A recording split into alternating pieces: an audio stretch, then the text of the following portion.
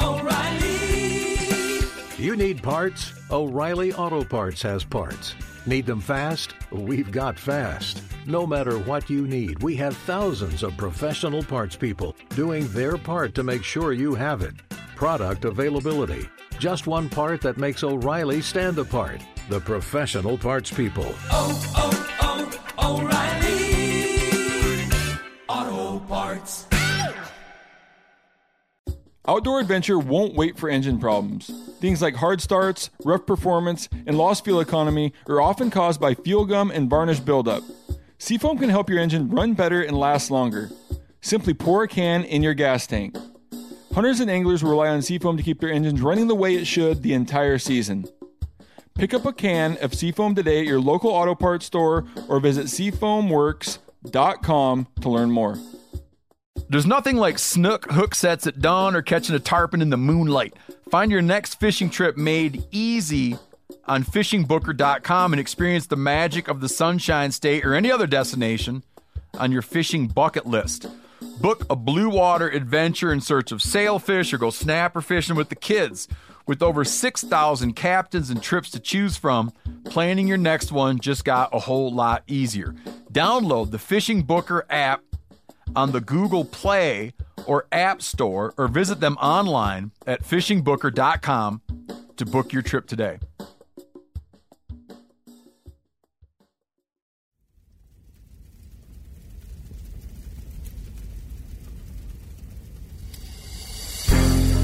As a guide and hunter, I've spent thousands of days in the field. This show is about translating my hard-won experiences into tips and tactics that'll get you closer to your ultimate goal, success in the field. I'm Remy Warren. This is Cutting the Distance. As the spring bear season progresses, I figured it'd be a great time to expand on some more bear hunting tactics. While spotting from a distance and stalking in is a great way to hunt, what about those areas where that's not possible? Those vast areas of bear country where having a look even maybe 100 yards away would be a tough feat. My bear hunting is often split between hunting timber and glassing. This week, we're going to cover all things thick country bear hunting by breaking down food, terrain, sign, and effectively covering country. But before we do that, I want to share the story of my best Montana bear.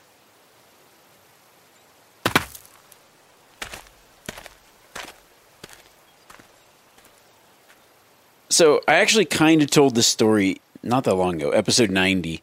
I briefly mentioned the story of this bear. I kind of got into detail, but because the last story was predicated on a couple of clients that I had and getting her a bear.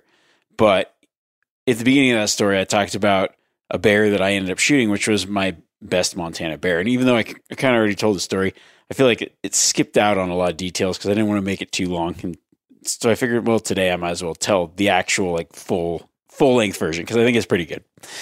So, like I talked about earlier, I was guiding a father and a daughter, Jason and Micah, and we'd been hunting for most of the week and got on some bears and that week is a little bit later in the season. So my tactic kind of switched from, we actually in the mornings we were going up some big canyons, glassing, doing that whole glassing thing. And we spotted some bears, but by the time we got there and it just didn't work out, the bears had disappeared. And it was one of those where we're seeing bears, but we just aren't getting within range to get a shot. So I decided, all right, we're going to switch our tactics. We're going to go hunt some more covered areas. We're going to, and actually kind of start targeting some places where fawns are dropping because it's calving time for elk and fawning for deer.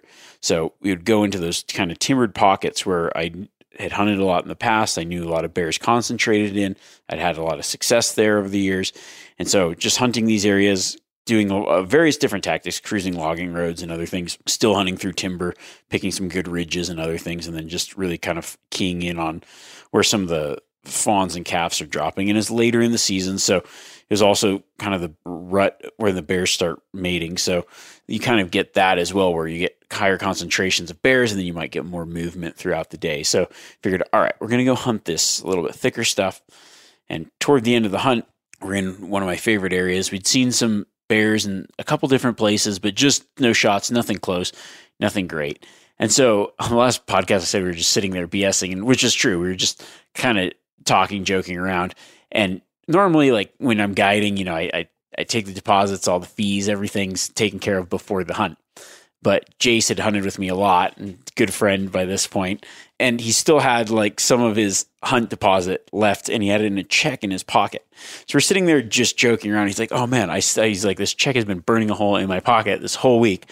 I've been meaning to give you the rest of the payment for the guiding services. And I was like, oh yeah, whatever, man. And so we're just joking back and forth. And so he reaches into his wallet and pulls out a check that he had for the remaining balance of the hunt and hands it to me. And the second it hits my hand, I look over and I'm like, there's a bear. And this bear is like 70 yards away. So Micah lines up. I kind of told this story already. Shoots, misses. Bear gets away. And unfortunately, they couldn't stay another day to hunt it. So I was like, all right. But I actually had some plans. I had to be somewhere. I think that was like a Thursday. So the next day is a Friday. And I'm thinking to myself, I was like, man, that was a big bear. I gotta get back out there and just give it a look. I mean, but I'm thinking about it. I'm like, okay, I gotta be somewhere this weekend, man. And if I get a bear, I have to check it in. And sometimes it can be really hard to track someone down and I'm going to be gone. So I was like, I have to get it checked in before I leave. So I'm thinking to myself and I'm like, man, I really have to shoot this bear first thing in the morning. I got to stop hunting by like mid morning because I have to pack it out.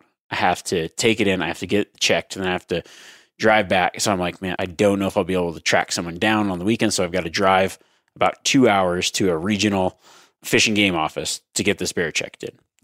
So I'm like, okay, this is just before I even go out. So I'm just thinking all the planning in my head. I'm like, well, I just can't not go look. In worst case scenario, okay, maybe I'll just like change my flight and my trip. I think I was flying to that time of year. It would have been, I can't remember where I was going. Probably Reno Rodeo, because if it's that time of year, that's something I generally don't miss. So I go out and I just leave super early, like way before sunup, and I go and I'm like, oh, what are the odds that I'm actually going to find this bear again? So I'm going through and I'm slowly going around the corner. It's like kind of like this logging road, and there's been this like spot where it's kind of cleared out a little bit, like a more cleared area. And that's where I'd been seeing the bears because the elk were just dropping their calves in these little bit more open areas. So I come around the corner and I'm like, yeah, just thinking like, oh, this would be sweet. It's kind of foggy, kind of rainy this morning. And I look up, I see a bear. I'm like, oh, bear, cool. It's not the bear that we saw the day before, but I thought, yeah, that doesn't really matter. It's a bear. So it's about 50 yards away. And I put the gun up. I'm like, sweet. I want to get a good look at it first, make sure there's no cubs around. I look at it. I'm like, it's definitely a sow. It's got like a pretty small head on it. It's kind of a scrawnier, smaller sow, like not a big bear, not a real mature animal. I'm like, I don't see any cubs, but I'm thinking to myself, not a bear I want to take. So I'm like, man, bummer. Well, I was like, that was pretty cool. At least I saw a bear. And it's pretty close to where that bear was the other day. Not right in the same place, but so I'm looking and just kind of like keep watching. And there's this, it's like in this little dip below me, this little dip, and there's like this little ridge just past it, maybe 50 yards past it. So the bear is just below me. And I look up and this bear just starts to walk over the rise. And I'm like, yep, that's the bear. It was a big chocolate colored boar. And he gets on that ridge and the smaller bear is actually just right below me. I mean, probably at this point, 30 yards or less. I can't actually even see it because it went on the ridge right below me. And that boar gets on the ridge and it must have been following the scent of that sow to either breed her or whatever. And he gets up on that ridge and he just stands up. And I don't know if he saw me or if he's just now trying to he smells that other bear in there. And he's like, where'd the bear go? But I feel like he kind of pinned on me, like, ooh, what's that? And stands up on his two hind legs. And at this point, I'm already ready. So I'm like, oh, yep, that's the bear. It's sweet. Line up the crosshairs, and he actually had a perfect, white chevron on his chest, just centered right there. Squeeze the trigger, less than 100 yards away. I think I was actually offhand, maybe, or maybe resting on my knee. I can't remember. I think I was standing, and because I was trying to look at the bear down below me when that bear popped up, and that's probably why he saw me and got a little hinky. So I threw the gun up, shot, squeezed the trigger, boom. Looked good. Bear disappeared. So I'm like, sweet. I walk over, give it a few seconds, kind of go over to the ridge, go down, and sure enough, there he is in the bottom. I was like, whoa, cool. go up to him, and it was the biggest bear I'd taken in Montana. I ended up, skinned him out, just actually case skinned him because I tanned the hide and then packed out all the meat. And I didn't have a super large pack on me. I mean, I had like my normal pack, but it wasn't my big frame pack. I'm like, because normally spring bears aren't that big, even big spring bears. And in order to get everything into the pack, I was like, I got to get out one trip because I got to hustle. So I got the hide in there and then all the meat. I ended up having to bone out some of the meat and pack the bear back. And I was trying to look before I did this. I took a picture of the scale of the boned out meat. I think it was like 170 pounds of boned out meat, 160 pounds, something like that of boned out meat on a spring bear. That's a pretty substantial size bear for Montana. I mean, it was a pretty good size bear, a lot of meat. I ended up making I did quite a few Polishes, a little bit of summer sausage. And then one of my favorites, I like to do like slow cooker pulled bear stuff, do like brisket style. But that was the story of my largest bear. And it was a kind of a rushed hunt, the end of another hunt, and probably should have been someone else's bear. And it was one of those things where I'm like, all right, should I text the picture of this bear or not? And then I thought to myself, yep, should definitely text a picture of the bear. The see what you missed out on text. But that's the story there of my largest Montana spring black bear.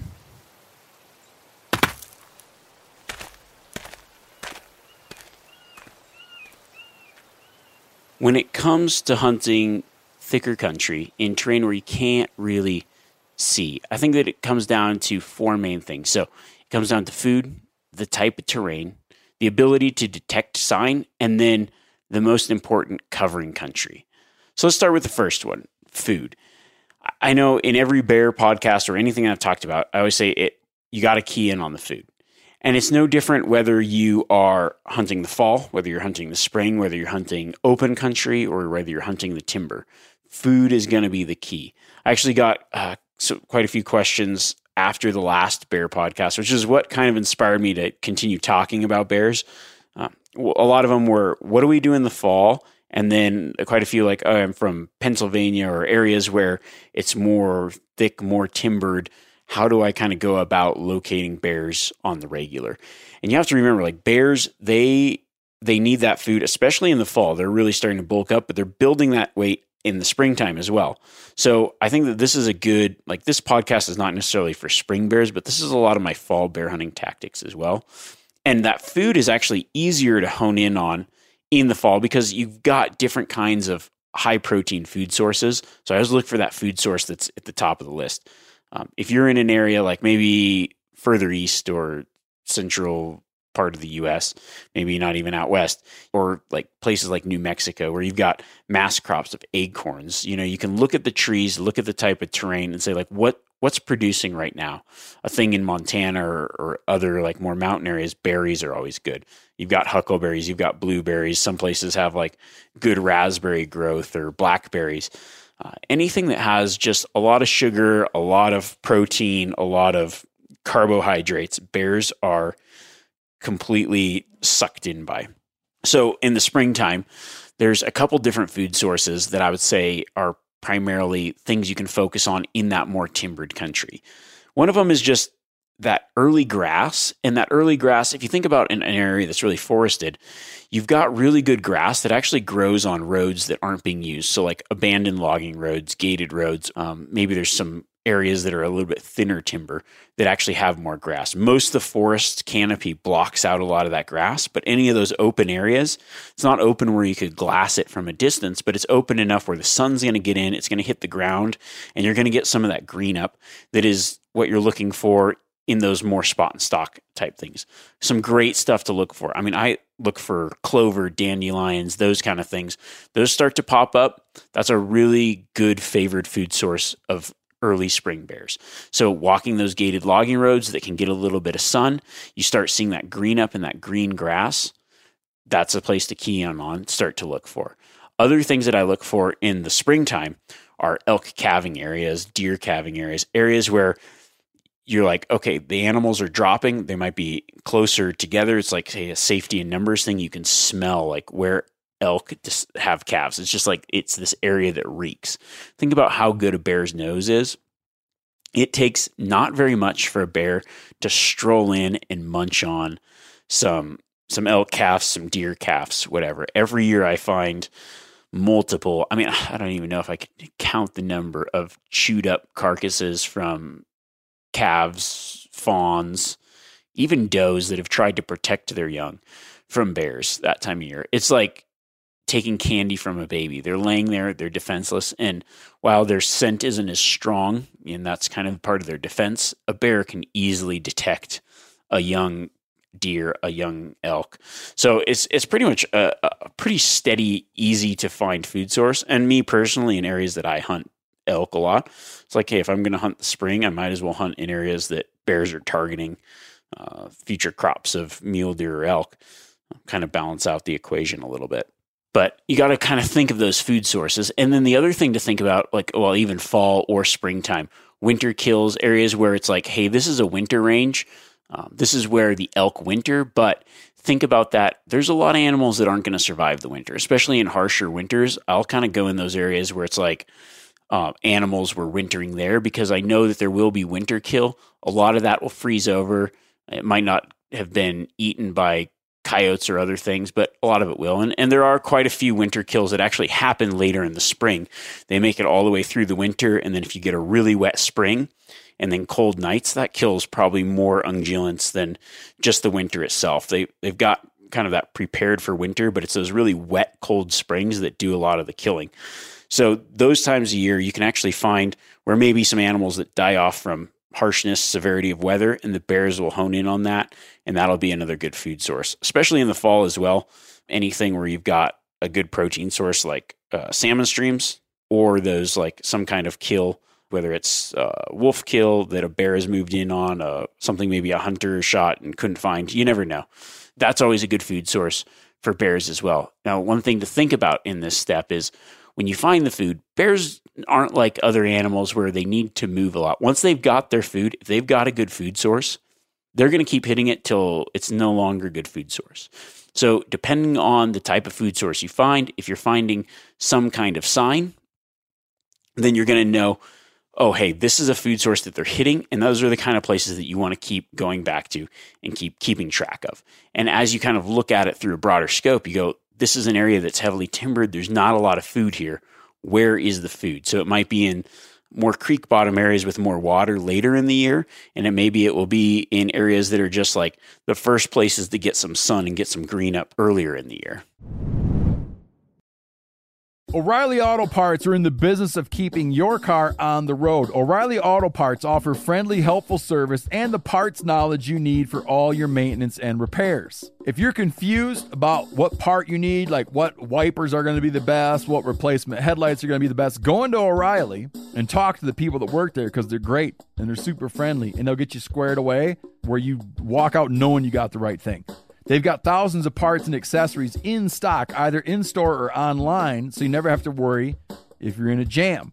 Do you need your windshield wipers replaced? You need a brake light fixed? You need some quick service? They'll help you find the right part or point you to the nearest local repair shop for help. The professional parts people at O'Reilly Auto Parts are your one-stop shop for all things auto do-it-yourself, and you can find what you need in-store or online. Stop by O'Reilly Auto Parts today or visit us at O'ReillyAuto.com/MeatEater. That's O'ReillyAuto.com/MeatEater. We've all seen plenty of gadgets and fads come and go, but here's one product that stood the test of time: Seafoam Motor Treatment. Lots of hunters and anglers know that Seafoam helps engines run better and last longer. It's really simple. When you pour it in your gas tank, Seafoam cleans harmful fuel deposits that cause engine problems. I'm talking common stuff like hard starts, rough engine performance, or lost fuel economy. Seafoam is an easy way to prevent or overcome these problems. Just pour a can in your gas tank and let it clean your fuel system. You probably know someone who has used a can of Seafoam to get their truck or boat going again. People everywhere rely on Seafoam to keep their trucks, boats, and small engines running the way that they should the entire season. Help your engine run better and last longer Pick up a can of Seafoam today at your local auto parts store or visit seafoamworks.com to learn more. There's nothing like snook hook sets at dawn or catching a tarpon in the moonlight. Find your next fishing trip made easy on fishingbooker.com and experience the magic of the Sunshine State or any other destination on your fishing bucket list. Book a blue water adventure in search of sailfish or go snapper fishing with the kids. With over 6,000 captains and trips to choose from, planning your next one just got a whole lot easier. Download the Fishing Booker app on the Google Play or App Store or visit them online at fishingbooker.com to book your trip today.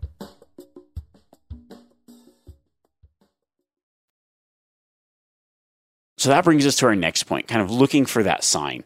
So one thing I think about, bears are very solitary. Their population densities are probably a little higher than you think, but also it's not like there isn't a herd of bears walking through the woods generally.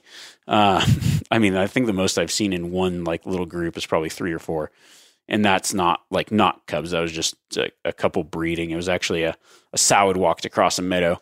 Then a boar walked across a meadow behind her, and then another boar, and then a third boar. And then the second boar turned around and actually ran toward the first boar, and they started fighting. It was pretty cool. Back up on their hind legs, hair flying everywhere. It's like claws and teeth and hair. It's a pretty sweet thing to witness.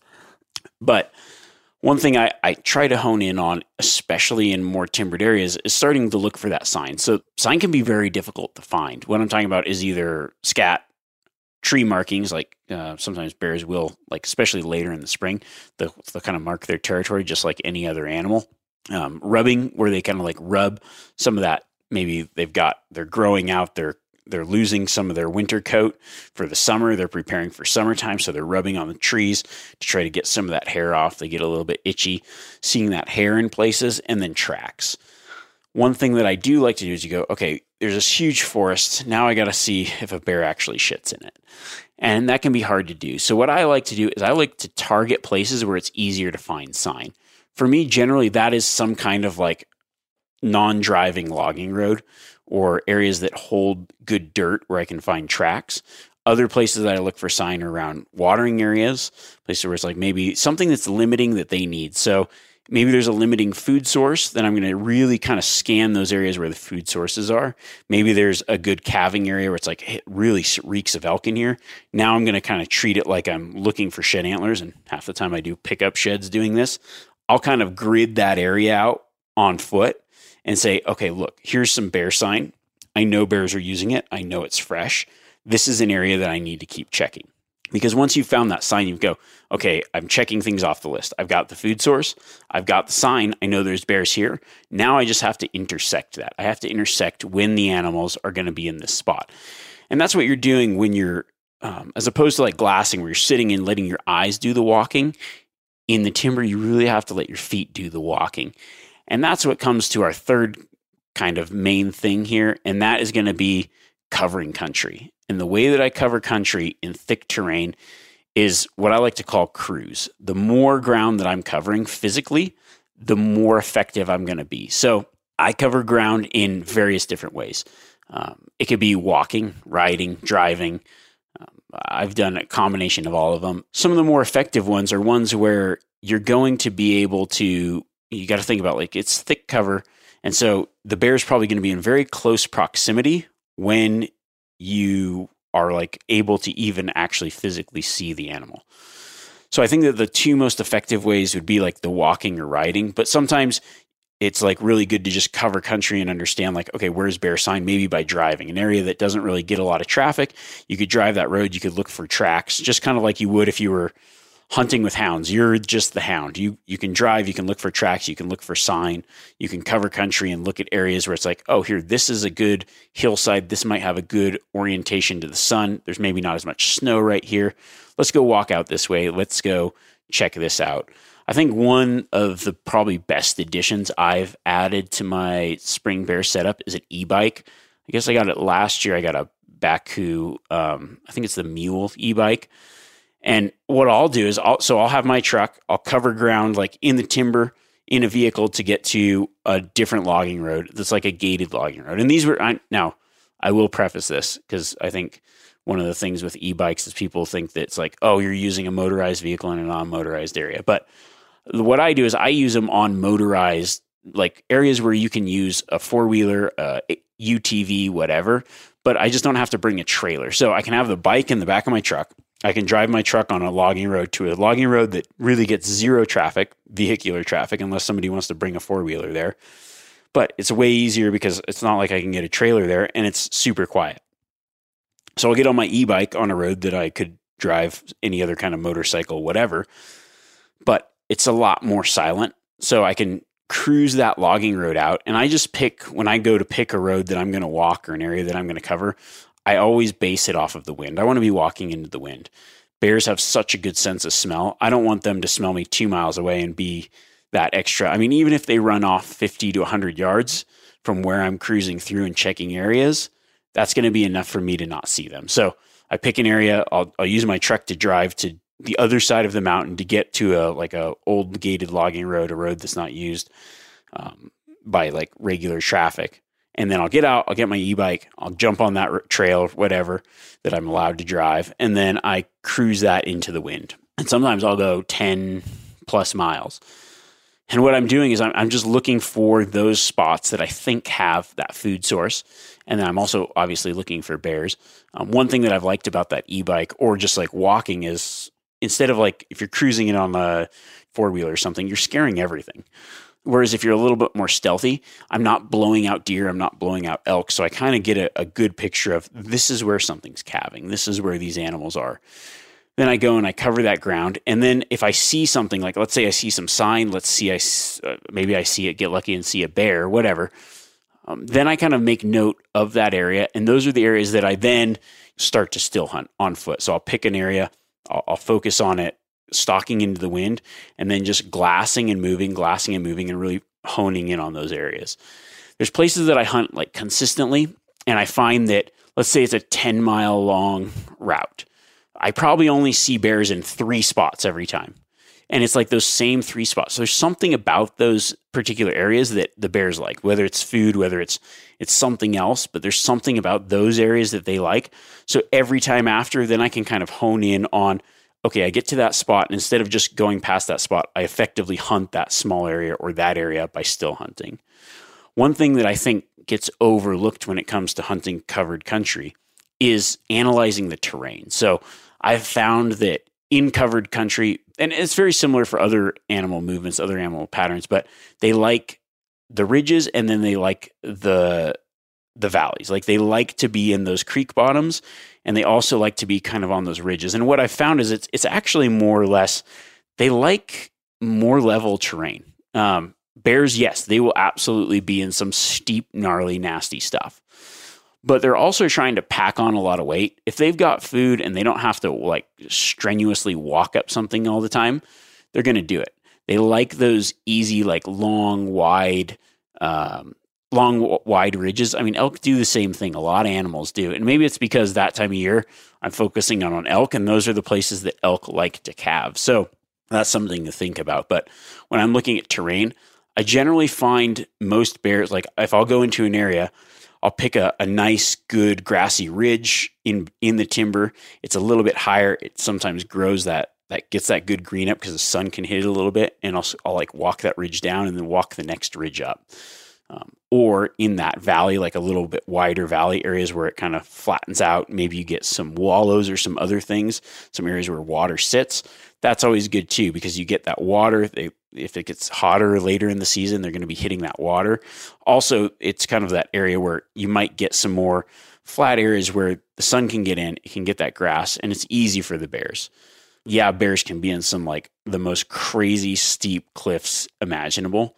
But when I'm hunting the timber, it's really hard to effectively kind of like target those areas. You're covering ground, and yeah, you got to walk up and down them. But it seems to be that I find the majority of, I would say maybe 85% of the bears that I spot in timber are probably like just up off a small creek in a more gradual like area, or up on a ridge as I'm like going up. So you've got like steep on both sides, but they're on that easier to travel ridge. And that seems to be kind of universal in places that I've hunted bears across the country. With all that in mind, I would say that one thing to think about over the years is bears in many ways can be very patternable. And it's because of that ability of, they aren't going to get far from that food source if you find that good food source. Once you find that sign and you find that type of topography and terrain that they like, then you can keep focusing in and hunting that. And the way that I hunt it is through still hunting. It's getting the wind right, it's going quiet, it's moving slow, and just constantly head on a swivel, looking, taking a few steps, looking. I'll even throw my binoculars up and when I'm in that timber, and I will like scan with my binoculars, and then I'll actually even just roll the focus. What that's doing is it's saying like, okay, it's changing that depth that focus is. So I'm looking at everything from 50 yards, and then I'm zooming in out to 100 yards or as far as I can see, and then I'm moving again. You got to cover a lot of country when you're chasing bears. So if you're doing it by glassing, you're covering a lot of country with your eyes.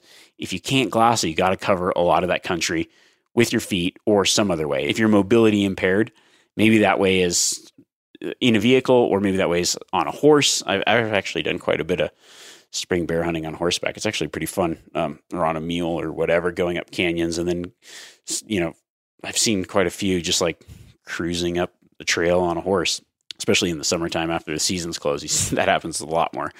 But, being able to cover country effectively is going to be the best way that you can be successful in that thicker timber, but also covering country that's the most efficient. So figuring out where the bears are, what food they're hitting, and then still hunting through that is going to be a really good way to find consistent success in the timber. I hope you guys enjoyed this week's podcast, and I hope that it kind of answered a few questions. I did get a lot of questions after the last bear podcast. I think that bear hunting is one of the things that people ask a lot about because it is very difficult, and there's so many different tactics and ways to hunt different times of year and different types of terrain. But I think a lot of the things are universal. So I hope that this helps answer some of the questions for the people talking about or wondering about fall bear hunting, as well as a lot of people saying, hey, I don't live in an area where glassing is possible. What can I do and how can I be consistently successful? So by focusing in on these key things, I think that you'll find a lot more success. Next week, anytime I talk about bears, this question also comes up. And like I say it every time, but I'm like, I always kind of want to tailor a lot of what the podcast topics are based on the kind of feedback I'm getting. So if you're like, this is not the things I want to hear, then start sending me more messages, mostly via Instagram at Remy Warren, or you can also email Remy@themeateater.com. But to be 100% honest, I don't check email that often. So next week, it's going to be, I think it'd be cool because I got a lot of questions on this as well, to talk a little bit about large predator awareness and defense. There's a recent story, probably most of you heard of a lady in Colorado getting killed by a black bear. That's a horrible, I hate to hear any kind of bear attacks. One in Montana this year from a grizzly bear. I think he was actually a guide, I don't know, hunting guide or just a mountain guide, but horse, I'm not actually sure, but God, man, that sucks. And my heart goes out to their families. And I know that that's something that people that maybe aren't familiar with hunting the West, or even people that are, it can be a real concern. What should I expect out there? Or it's a fear of a lot of people. It's something that holds a lot of people back. So I think we did talk about, I think it was even in episode 2 of the podcast, bear defense, bear best practices for large bears, mostly grizzly bears. But what about those other things? Mountain lions, black bears. I've been charged by a coyote. when I was a kid, a bobcat actually stalked me.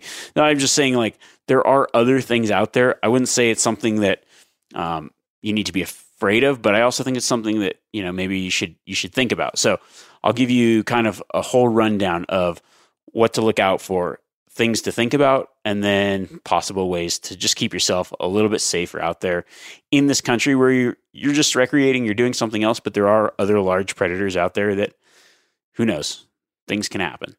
So until next week, I don't know what we gotta find. That's like we're at almost episode podcast 100. We still haven't even come up with a sign off yet. I need help. No.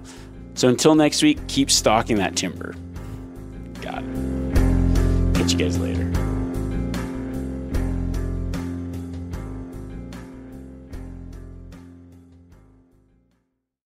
Outdoor adventure won't wait for engine problems. Things like hard starts, rough performance, and lost fuel economy are often caused by fuel gum and varnish buildup. Seafoam can help your engine run better and last longer. Simply pour a can in your gas tank. Hunters and anglers rely on Seafoam to keep their engines running the way it should the entire season. Pick up a can of Seafoam today at your local auto parts store or visit seafoamworks.com to learn more. Hey, everybody knows Weber grills. I've been using Weber grills my whole life, and check it out. They got a pellet grill, the Weber Searwood pellet grill.